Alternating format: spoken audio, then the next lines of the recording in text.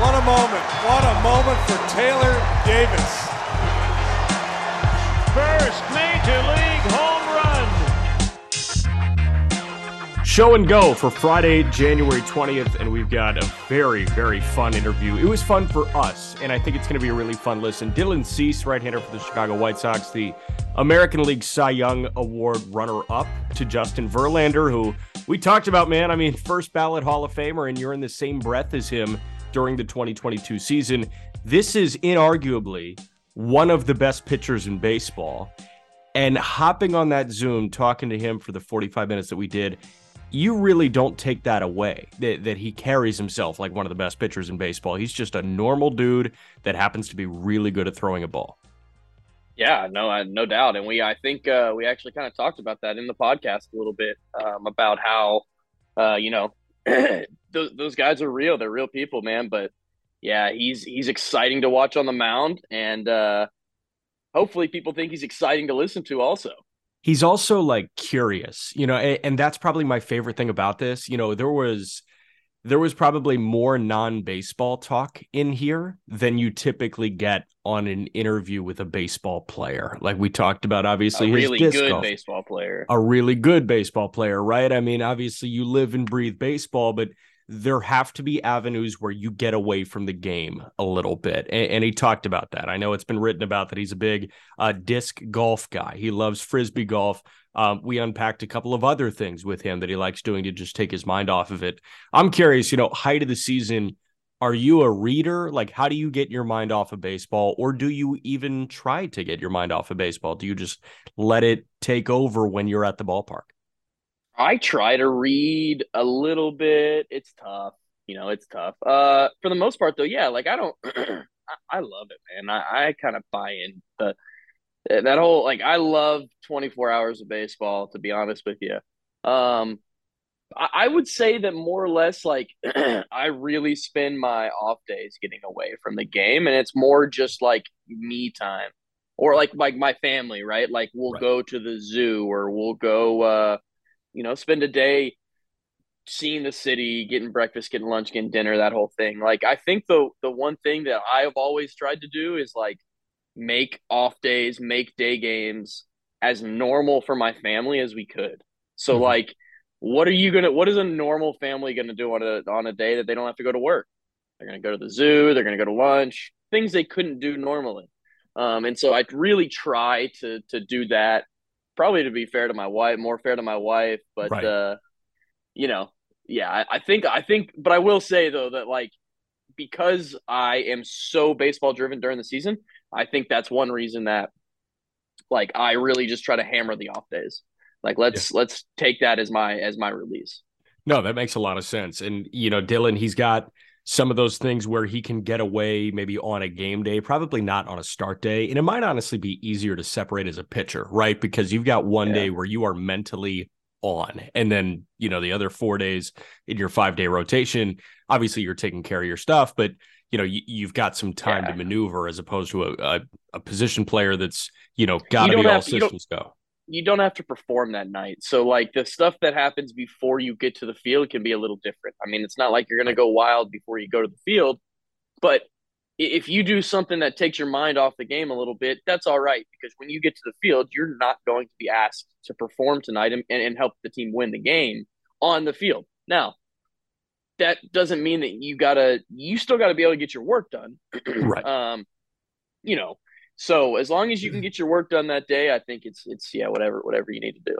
Last thing before we hop into our conversation with Dylan Cease, you came up with him, right? You saw him in his first year of professional baseball, his first full year of professional baseball. He was drafted as a Tommy John guy. He went a couple rounds later than when he should have gone at a high school in Georgia. He was committed to Vandy, of course, opted to go the MLB route. It's worked out wonderfully for him. We talk about the bonus pool money that he got. He just came in at a great arbitration number, which was really cool to see. But, I mean, this guy has transformed into one of the best pitchers in baseball, and arguably the nastiest pitcher in baseball. My last question for you before we talk to him is, did you really see this coming? Yeah. Here's what I'll say is that The fastball was always real. The curveball was always real, and he had enough of it mentally for me that I could see him being a very, very talented pitcher. As we talked about, he's really curious. He really wants to learn, so he's going to get better because of that. Yeah. But yeah, I mean, when I saw like we'll talk about, I saw him in the upper 90s as a mate. I think he was 20. So like with a curveball that was as good as any I'd seen. Now, I don't think I've always like, look, I didn't know he was going to become. I mean, like, let's be honest. If he repeats again, he's a $200 million pitcher. Correct. So like, I don't know that anybody saw that, but I definitely saw a guy that was an ace of his staff, and I think a lot of people, when the Cubs made that trade, looked at that trade and said, "Man, Eloy's really good, but we have a bunch of bats. You just gave up a guy that could be a number one," and I think we're seeing that he's turning himself into a number one. Yeah, being in Chicago at that time, right? And like if I'm well ingrained in any org, it's the Cubs and White Sox, right? Because that's what I grew up with. I've met these Cubs and White Sox people. I just genuinely love keeping tabs on that. So when a deal like that goes down, I'm naturally going to talk to everybody that I can talk to, right? And I'm talking about the Kimbrel deal for Madrigal and Hoyer. I had conversations with people about that. The Tepera deal, even something as small as that, but something of that magnitude, I was just fascinated by, because Jose Quintana was a guy that I loved watching growing up. And I was like, wow, this is great that he's going to stay in my city. Like, I can still go watch Jose Quintana throw. Naturally, you look at the prospect return, and Eloy Jimenez was like a top 50 prospect in baseball. He would make the ascension to top 10 prospect in baseball the year after. Eloy was the centerpiece, but then you had this Dylan Cease, who, was almost, I don't want to say an afterthought, because he was certainly a large part of this, but he was the second fiddle in that deal because he was farther off. But I'm with you, man. The helium that I think everybody knew that guy had, and the fact that he reached the heights that helium could take him, is really, really impressive. So without further ado, Dylan Cease. We just gave you the whole intro spiel off the top of the pod, but here he is, Dylan Cease, the Cy Young runner-up in the American League this past year, current Chicago White Sox flamethrower and a former minor league, organization mate of Taylor Davis. This is how that connect came to be, right? Taylor, What are your first memories of a young Dylan Cease? So my first memories are interesting, man. So let's see. I first ran into Dylan after he got drafted. I was rehabbing. I got hurt in 2016. I hurt my wrist, and he was in Arizona also, and I spent like a couple months there. And so we hung out a little bit, and then I ended up going to short season to play a little bit where he was. And so But you were AAA. I think you were double or AAA at the time, though, right? Yes, I had been in my first year in AAA was 2015, and but I wasn't on the 40-man roster. And so, fun fact for the listeners: if you're not on the 40-man roster, you can't just rehab anywhere. You could only, at the time, you could only rehab in short seasons. I don't know what you can do now since there's no short seasons. But anyway, so I go to Eugene, and I think I caught one. I caught one of your outings. Well, I got to catch an outing. Yep. It wasn't as exciting. I think it was like in the playoff hunt too. You were like our new ringer, All I know is I got a hit in my first two at bats, and then I didn't get a hit the rest of my rehab stint. So I was ready to get out of Eugene. Okay, that's what I remember. Yeah, man. Hey, Dylan, what are your first memories of savvy veteran Taylor Davis of the Eugene Emeralds? I think just like picking his brain and being like, I was so new in baseball at that point. So the fact that he had climbed up through all the levels, I think I just remember like asking him like, hey, what's this place like? Like, what is that level of baseball like? Kind of like probably like a pesky like little brother, Totally. No, it was good. It was good. I do think, one thing to point out, like, let's point out the elephant in the room. Like, Dylan's got great stuff. So, like, I think one thing that was interesting about our conversations, a lot of conversations I have with pitchers when we talk about trying to get guys out, like, has to do with game plan and stuff like that. And a lot of the stuff that me and Dylan talked about was more just on how do you be the best Dylan Cease. And I think that clearly you're on the right track. You're doing it. And Jack, I'll tell you this, dude. Like, I do remember we knew I knew Dylan was a big prospect. We all, I knew his signing bonus when he got it, right? So like, but I didn't get to see him pitch, right? He was one of the guys that he signed, and he signed needing TJ. Yeah. And so I didn't get to see him throw for a while. And I remember when I got to Eugene, I asked some of the guys, I was like, hey, like, how does Dylan look? How's he been looking? Because I always liked him as a person, but I never got to see him pitch. And I just remember somebody come up to me and go, yeah, his last outing was pretty good. Really? Oh yeah. Well, how'd he do? Well, he was like 98 to 101 through 5 innings. So I was like, all right, yeah, we'll be all right. You know what, Dylan? I do remember this. Dylan hit a guy in the head with a curveball the game I caught him. I do remember that. I think we were in Everett. But anyway, huh? I don't remember that. Was it a righty or lefty? Let's see if we can spur my memory a little bit. Righty? It was a righty. We'll have to go look it up. Yeah, pretty sure you hit a guy in the head with a curveball because it was like 80. It was like 84, and like that's as hard as most people's fastballs. I just remember this guy going to the ground, and I'm thinking in my head like, dude, we hit you with a curveball. Like, get up, you're all right. Yeah, way better than getting hit with a heater. Hey, Dylan, Taylor just mentioned something interesting, and I kind of want to start there. I kind of want to work forward. And you were a TJ guy right after the draft. And, so much of the conversation around baseball, I mean, starting with a super loaded question, right? But so much of the conversation around baseball and pitching, and especially pitching at the highest level, where your stuff is the grossest that you will find it. Super, super loaded question, but are you almost thankful that you got it out of the way? Because so many guys, it almost feels like that surgery, you just got to get it out of the way. I know McClanahan was the same way at USF. So many examples of guys getting it young and then probably not dealing with any more issues for the majority of their career. Yeah, I think, I wish I had known a little bit more about how to take care of myself better, but I mean, I was just a kid, so I can't really beat myself too much about that. But no, I think everything worked out. It would have been more ideal if I had not gotten it and I would still be healthy now. But I think there's actually really strong evidence of like guys getting it young and having it last a good while. So, I'm just thankful it's held out and I've gotten this far with it. Yeah. I feel like the conversation in baseball and the conversation maybe even in the medical community, to be honest with you, has kind of shifted from like, oh, he's had TJ to, oh, he's already had Tommy John. Yeah, thank goodness. Because the medicine, the doctors are so good. The surgery is, the people that you're going to, which like, kind of a cool thing, but kind of a wild thing too, that like, if you get Tommy John, if you're a major league starting pitcher and you get Tommy John, chances are you're getting it by like one of 4 guys. And we could list all 4 guys. So like those 4 guys are so talented at what they do that teams don't worry about it anymore. And I think that you're spot on, like, especially with, I remember hearing something about like, if you were in your 20s and you got it, it was like an 8-year window. That was like your guess. Their guess was like, hey, you got 8 years.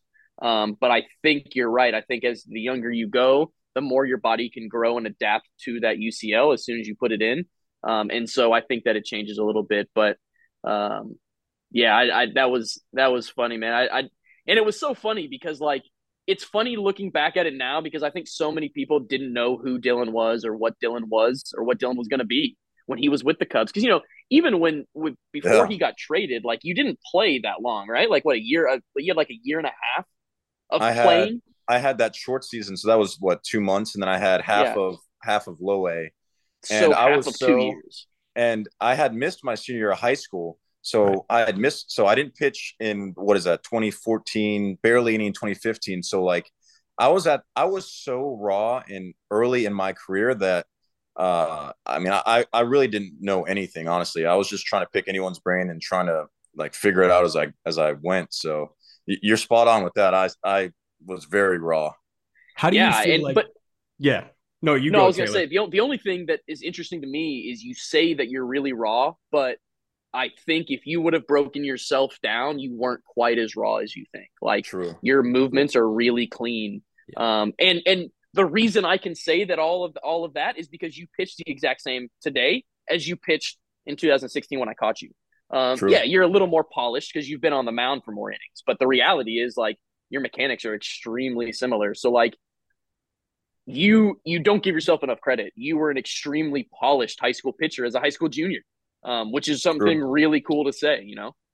Yeah, that kind of transitions into my next question here because it's so mechanically sound, and when you think like disgusting stuff guys like you're one of the tippy top names that comes to mind when you think best stuff in Major League Baseball here. But pitchability is obviously a big thing, and you mentioned like, hey, you're trying to pick these guys' brains when you're in the Cubs system and when you're working your way through the White Sox system.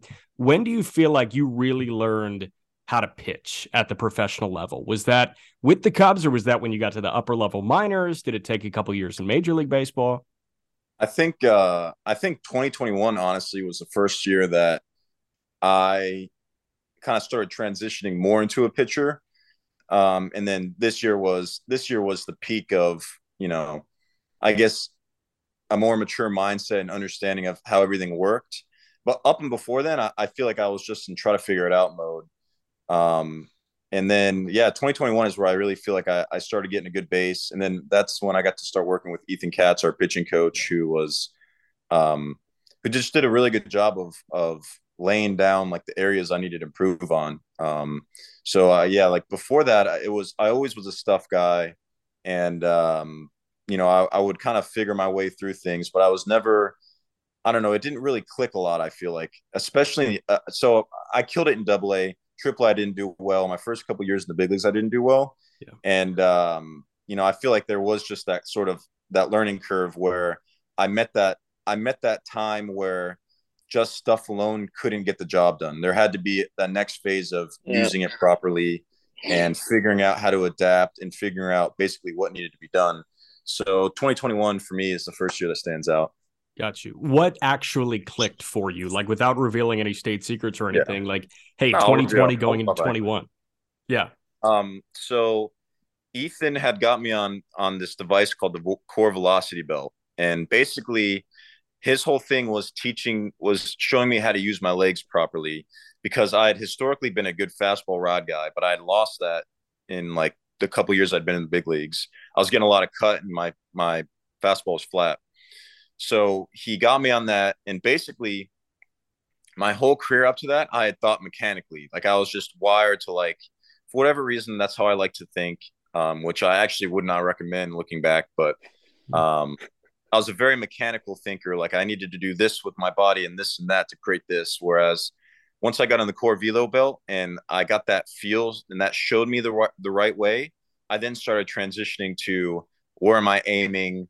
Where do I need to start the ball to get it in the strike zone? Like little things like that are subtle but make a world of difference. Yeah, I think you're relatively a big thinker in general, like your lifestyle, right? Really? Like you're a big thinker, and Yeah. so I think one interesting part about what you just said is that um, you didn't change away from yourself. You didn't stop thinking. You just figured out what to think about. Exactly. And I think that's super important. I tell guys all the time that like I think so few people, elite athletes included, know exactly what they do. I think we all know what we think, and we know what we think to make us do those right moves. Yep. And the guys that know that better know themselves. I've always said, like, if you know yourself the best, those are the best baseball players. Yep. It's not necessarily anything other than that, and it's figuring out what to think. That's what it is to me. That's a great statement. Yep. So, obviously Taylor just pointed out that you're a big thinker. Obviously you're a big disc golf player as well. I didn't know that. I can't guarantee you I'm a big thinker, but I can guarantee you I'm a big disc golf guy. Okay. Wow. So I didn't even know that. Yeah, man. Two-parter. That was what in the Sun Times. I think the Sun Times just tried to unpack Dylan Cease, and so much of that was disc golf. But two-part question. Number one, best disc golf score. Number two, and it's much broader. I expect a longer answer for number two. How else do you kind of disconnect from baseball? Because obviously, as a professional baseball player, you need those concrete disconnects to probably stay sane.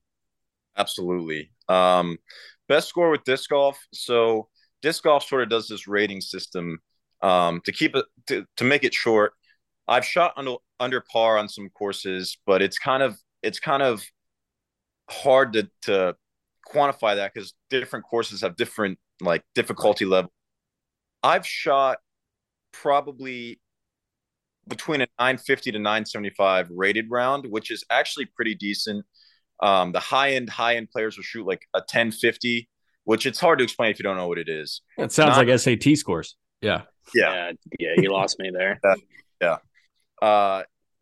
I'll say I'm decent at disc golf, but I'm not great. And I've accepted that. And now when I play, I try to enjoy it, but it is difficult when you're having those days, just like in baseball. It's hard to enjoy things when you're not having, high levels of success. Right. So with You this play golf, right-handed? yeah, I play right-handed. Okay. And I don't get to play too often. In the off season, I'll play like the first 6 weeks that I'm not throwing. I'll be able to play maybe a couple times a week if I'm lucky. Gotcha. But yeah, I'm doing some big things in the disc golf world. Actually, we got some stuff coming up. Tell me you're gonna have your own discs. Are you gonna have your own discs? Do I need to have a bag of Dylan Cease discs? I've released one run of discs through Discraft. I'm trying to kind of, I don't want to call it build a legacy in disc golf, but I'm trying to get really creative. Nice. Do some really creative things. And then something I've gotten into recently is painting. I really love painting. This season, I was kind of at that point in the season where I was getting a little worn out, and I kind of just needed a little bit of a pick me up. So I went to this art museum in Kansas City, and I just remember being like super inspired and blown away by a lot of the art I was seeing. And then the fact that there was so much history behind it, where some of this stuff was painted in the 1400s, the 1600s. Yeah. I left there feeling so invigorated. I was like, man, I got to give this thing a try. And I say I don't have any artistic ability, but I've actually produced some art that I'm very proud of. So, yeah, you definitely seem like a guy that has some artistic. Like I could see you being Bob Ross, no doubt. I want to actually learn some technical ability with it, because right now my painting is totally just like perseverance and effort, because it's not the most natural thing for me. But man, I've had so much fun doing it. Yeah, so painting. Awesome. This season, I also spent a lot of time researching permaculture and some different like agricultural stuff. I kind of have a dream of owning or paying for an orchard, some sort of like fruit, wide variety of fruit orchard, which I don't know exactly what that would manifest into, like a farmer's market or just you pick or just something personal. I don't know, but I've got a really big desire to do something in the agricultural space as well. So that just screams curiosity, right? Like you are a very curious person. And I think that has always been the case. Right? Yes. Like, I mean, and Ethan Katz probably loves that, right? I know White Sox fans love that about you. And I know that probably drives you to gain more knowledge about Dylan Cease, the pitcher. And I've talked to Codify, Michael Fisher, on a different podcast, and, he's raved about you. Where does curiosity fit into your daily schedule as a starting pitcher in Major League Baseball? How are you always trying to find that new gear to improve?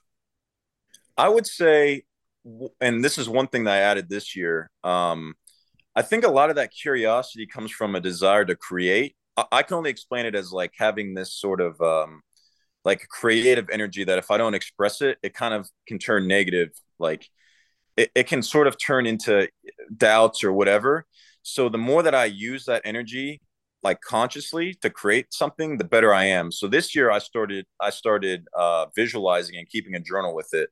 Because my initial thought, it was last off season, I was kind of struggling with some things. So I decided to start visualizing. And my initial thought would be, it would be really cool to visualize and sort of track what I'm visualizing and write it down and then turn it into a book one day if I were to have, a lot of success.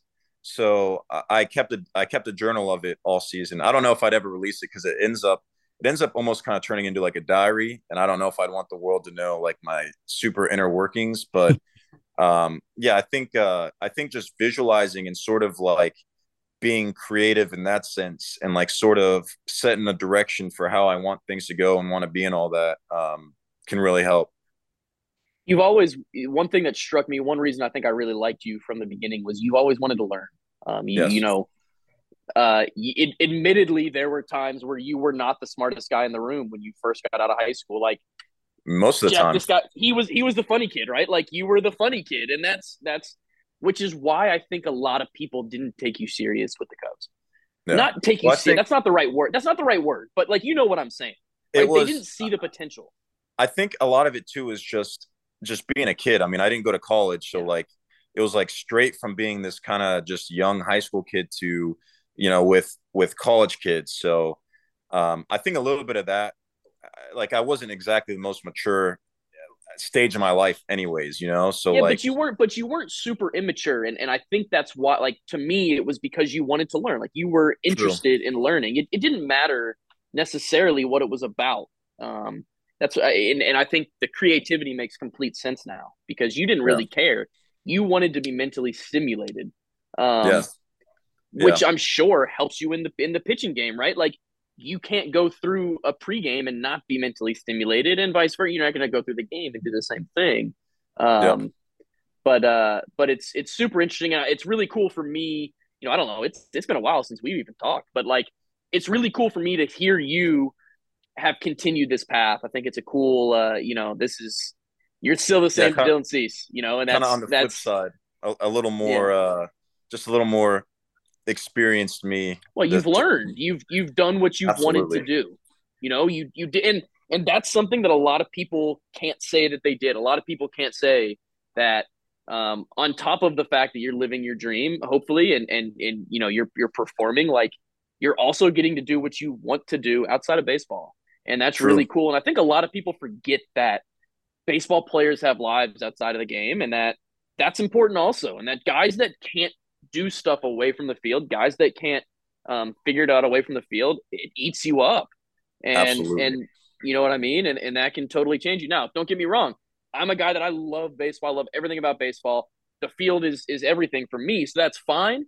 But there are plenty of people, as you know, that like, hey, I got to get away, and I got to get away for a while. And I got to, when I'm away, if I'm not doing something to get better, to better myself, I'm gonna go nuts. And I tell people all the time, like, and I think you know this, but like a lot of getting through a season is like the statement of getting through a season is real for a lot of people. Like 162 games is a long time. It's not for most people. For people like me, yeah, it's sick. Like I want to get to a chance where I could do that. I want to get up and down, whatever. But the guys that are in the big leagues, you're in the big leagues all year long. It's not a cakewalk. Like playing every single day. Yeah, the don't get me wrong. You're staying in really nice places. You're flying on nice planes. You're eating good food, but you're away from your family a lot. You're traveling every third day. You have no free time. You're no free time. You're plugged into high intensity battle for 8 months out of the year, where basically everything you do matters. Yep. Yeah. Everything, and so. And Jack, I don't even know. I'm gonna probably transition into something else here because I wanted to talk about this. I think it's super interesting. And Dylan, this is funny. My wife actually had the idea to bring you on because she read an article about how you were the top earner in the bonus pool. And so she was like reading it. And she's like, "Man, don't you know Dylan?" And I was like, "Yeah." It's all we call him. But like one thing I want to point out about that is like, that's really cool. I think that's awesome. Obviously, It's all sick. It's cool for you. Awesome. Yeah. But like, one thing I want the fans to know is like, by no means did that help you succeed. Like, by no means did you look at that and go, man, I got to make this extra $2 million in the bonus pool. Right. Like, all that did was give you money that you rightfully earned because you performed better than you were paid to perform. Yep. But I do think it's really cool, and it's a really cool thing for you. I think you're going to be in the history books for it. I hope you're in the history books for it. But it's a cool thing to talk about and a cool thing that happened, for you. Yeah, and it's allowed me. It's kind of given me the freedom. Like I was able to come back, and I'm a big guy who's I'm constantly finding the new hobbies or passions or whatever. So it just gave me a little bit of like money, or a little bit of room to breathe. So like, I built a koi pond behind my house. That's like super relaxing, that I love. And then I was able to do the disc golf course, and without, like, if I didn't get the bonus, maybe I don't get to do stuff like that. But you're right, it is something that, and I always hate to say like rightfully this and rightfully that, because it's just hard. It can be hard if you have that mindset. You can always feel like you are shorted, which that does happen a lot in the game of baseball, if we're being honest. But it is nice to be rewarded for high performance, especially when you are on league minimum and you make all your starts and you go out and you grind. And don't get me wrong, league minimum is a lot of money, but it's after taxes and after spending money at living in expensive cities, it's definitely not as much as I think people would think it is. Well, and you want to take care of people too. Yeah, you have to absolutely. take care of people. You have to do that. That's people took care of you. Absolutely. And the other part of this is like, let's take, people want to talk about, at least I like to talk about market value. Like, the reality is that the money that we're talking about is market value. So like, when people look at any of these contracts that are, guys getting $30-40 million a year, that's market value. You're only worth as much as somebody else will pay you. Yes. But what I'll tell you is that you performed at a level that was higher than your market value, and it was proven to be higher than your market value because the guy that was one step above you was making $30-something million last year. So yeah, you got $2 million, and that's fantastic and that's awesome. But you pitched and you gained significantly more value to that. And that was not the number that you were getting paid prior, was not a number that you agreed to. It was a number that it was mandated, right? Yeah. And like you said, it's a lot of money. We agreed to it in the CBA. It's fantastic. But it's not $35 million. So I do it's think not even a couple million. It's not enough. It's it's a lot, but it's not enough to like put a dent in living the rest of your life, Right. You're not life-changing money, Yeah. So something that I want to point to, and Taylor just mentioned it, right? I mean, the guy ahead of you, the only guy ahead of you in American League Cy Young voting is going to be a first ballot Hall of Famer. He just signed a deal for $43 million AAV, like stupid money. Yep. That start that you made at home against Houston, I want to say August 16, it was Cease and Verlander. Like, that was the matchup. That was the pitching matchup of the year in Major League Baseball. Did you have the thought in the back of your mind, like, damn, this is almost a welcome to the big leagues moment 4 years into my Major League career? Like, what were your thoughts going into that start? Well, it was I was answering a lot of media up to that start, because it was before the start even. I mean, I felt like even a week before, and it was already being hyped as, whoever wins this is going to win the Cy Young kind of thing. I guess it really almost doesn't feel real in a sense, because like, he was like a guy that when I was a kid, I was like watching him and rooting for him. So right.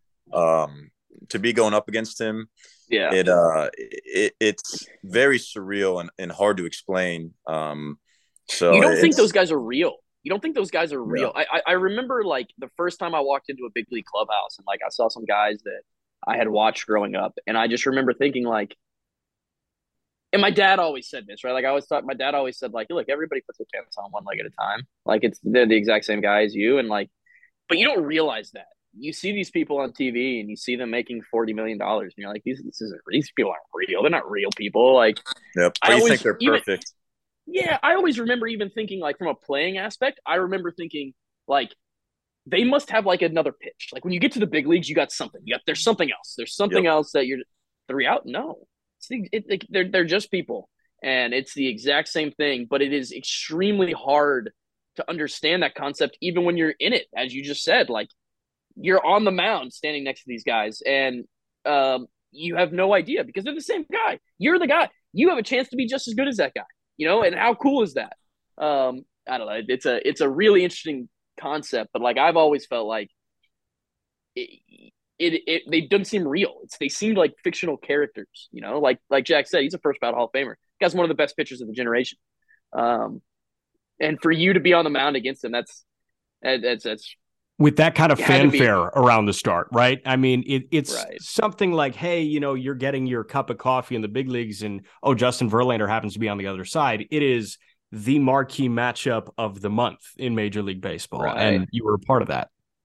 Yeah, honestly, it's now that you bring it up, I haven't even really reflected on it that much because I think baseball is just so much. What are you doing for me now? That I'm just focused on like now. What do I have to do to like show up next year and be better next year? But yeah, it's cool you guys bring that up. I hadn't thought about that in a while, and it definitely is not a very common experience. Yeah. So natural follow-up question, what are you doing to get better for next year? Ooh, I've been spending a lot of time working on my changeup. So basically right now I'm in the phase of just training arm speed with it. I'm not super concerned with the movement profile or anything like that. I haven't been off the mound or anything. So right now I'm training arm speed and I'm visualizing basically the movement and how I want it to be. So I just, you watch guys like Scherzer and all these guys that have these nasty changeups. And for me, it's if I added a changeup, it would take me to a whole nother level. And if I improve my fastball command, it'll take me to a whole nother level. So, right now I'm really focusing on the changeup, but the fastball command will also have to be a big focus. Gotcha. Yeah, I think honestly a little bit of that'll like they'll go hand in hand because you get your fastball command, you're going to get to go deeper into games, but for you to go deeper into games, you've got to have that third solidified pitch. So Yep. if you can go like it would almost be like a double-edged sword. Like if you can go deeper into games without that third pitch, it may be worse for you. So like you're dead on. Like you get that third pitch and you're in the seventh inning. Like yeah, that's fun facing 99 in the seventh. Yeah, so I get it. That's kind of scary. If I'm a hitter, that's scary. Hey, Dylan, last one from me. I mean, that pitching staff in Chicago is full of characters. And obviously, Yep. Thoughts with Liam right now who's, going to fight like hell. And I know he's going to join you guys very, very quickly. But, you've got a Liam who had his own tarot card reader and Lucas Giolito, who obviously is, a high level thinker. It's been well documented as well. And Lance Lynn, who is a badass. And I'm just curious how you guys work off of each other and how much confidence you derive from other guys on that staff. Yeah, we definitely got some big personalities. It's a lot of different personality and different traits to sort of learn from. Like with Lance, the guy pitches with his balls. So you get to see once every 5 days, you get to go and see someone who is literally just he'll throw it right down the middle. He'll tell you it's coming, and he wants to challenge you like that. So like even if I don't talk to the guy, I learn just from watching him go out and compete and put it on the line.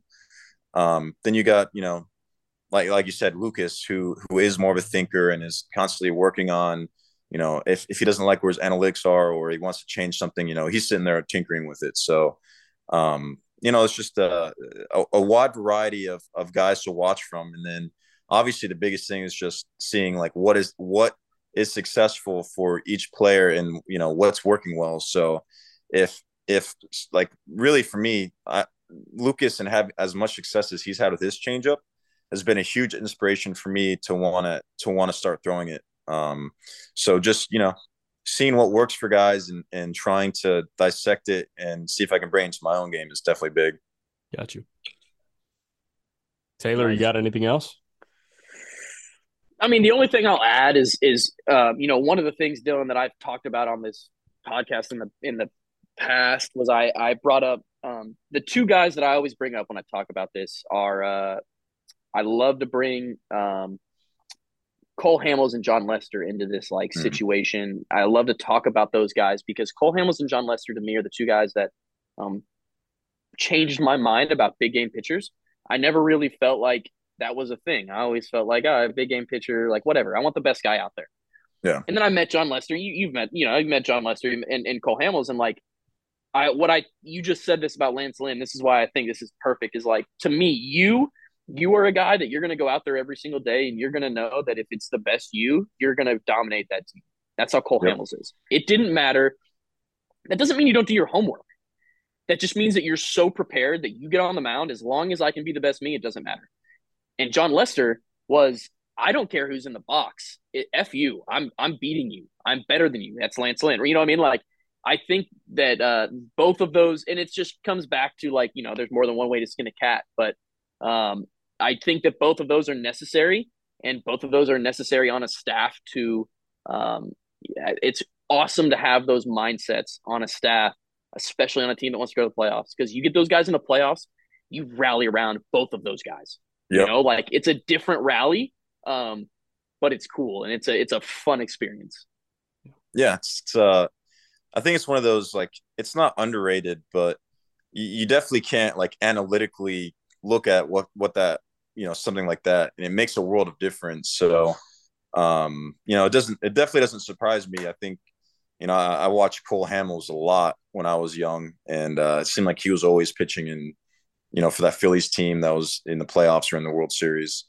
And yeah, I remember with Lester just him throwing bullpens and never missing a spot. Didn't matter what pitch it was. Crazy. Smoothest. You know, he'll throw his cutter outside perfectly every time. That guy, man, that guy was good.